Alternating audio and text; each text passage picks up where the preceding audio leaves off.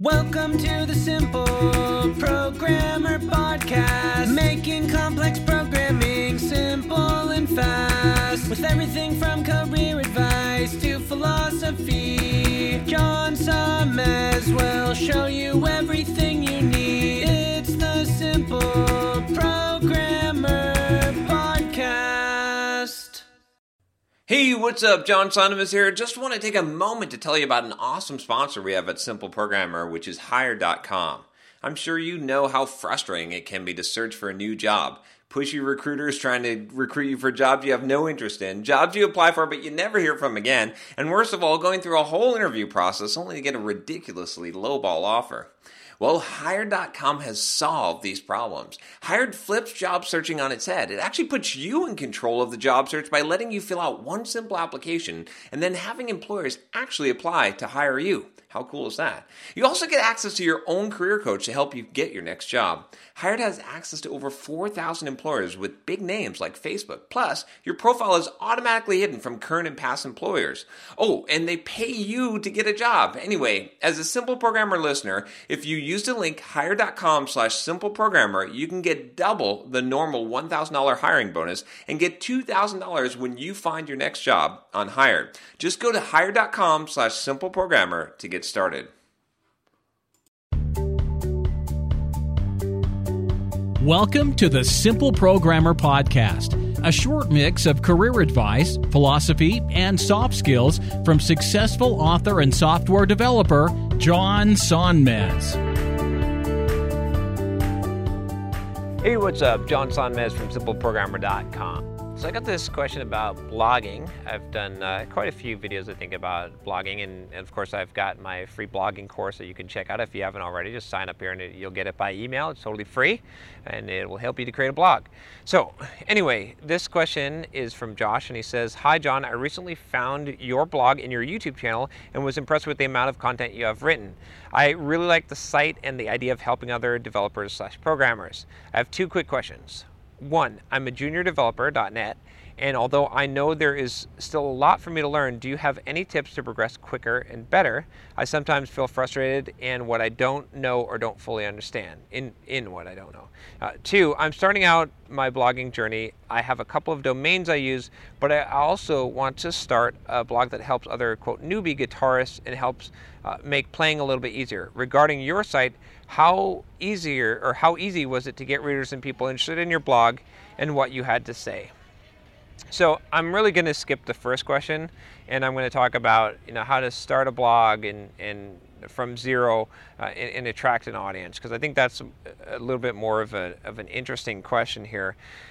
And I'm actually going to do a course on this, because I think I'm going to do a course on going from kind of developer to entrepreneur. You can sign up for the early list here to get access to the course or to find out about the course. It's not going to be a cheap course, I'll tell you that right now, but enough developers have wanted to know how to build a business out of their blog, and it sounds like that's what the case here with Josh is. And so, how do you attract an audience? How do you attract a following? You start a YouTube channel, you start a blog. How do you actually get traction here? And I've talked about this a few different times, but I want to give kind of some lessons learned and some advice that I think I would have on this if you're just starting out, because a lot of you are just starting out. So here's the number one thing: be prolific, right? There's this strategy that I have that always works, at least I think it always works, is that if you're the most prolific person, you will guaranteed have success, right?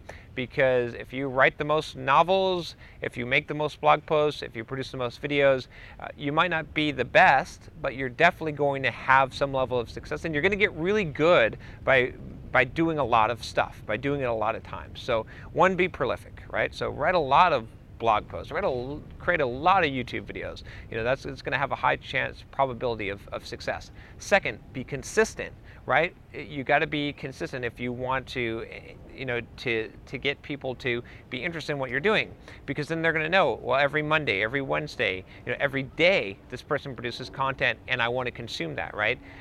If television shows, right, they come out on certain days, people know what time. I don't watch television anymore, but they know what time their show's going to come on, and it's consistent. If it were all over the place and random, they'd have a lot less viewers and a lot less subscribers. Be committed. long-term, right? Long-term thinking.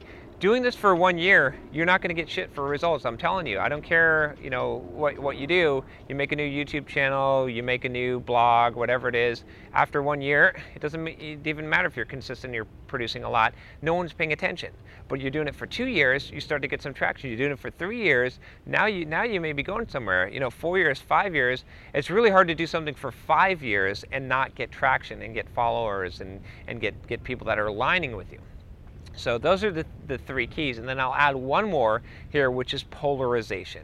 Polarize your audience. This is one of the mistakes that I made early on that prevented me from growing it as fast. And heck, look at my videos on that people say I'm sexist and talking about guys and relationships and and all of this stuff. Those are polarizing videos, right? A lot of people are like, man, and unsubscribe. I'm like, okay, well, screw you. get lost then. And you got to have that attitude because if you try to water your message down all the time and you're like, I don't ever want to offend anyone, I'm going to be politically correct all the time, you might not piss people off, but they're not really going to care about you either. What you really want to do is you want to polarize your audience. So, again, if you're doing a programming blog or something, you might think, oh, well, how much can I polarize my audience? Well, you got opinions, don't you? Express those opinions. Don't just be inflammatory. Don't just be out there trying to piss people off for no reason. But when you have strong opinions, then express them.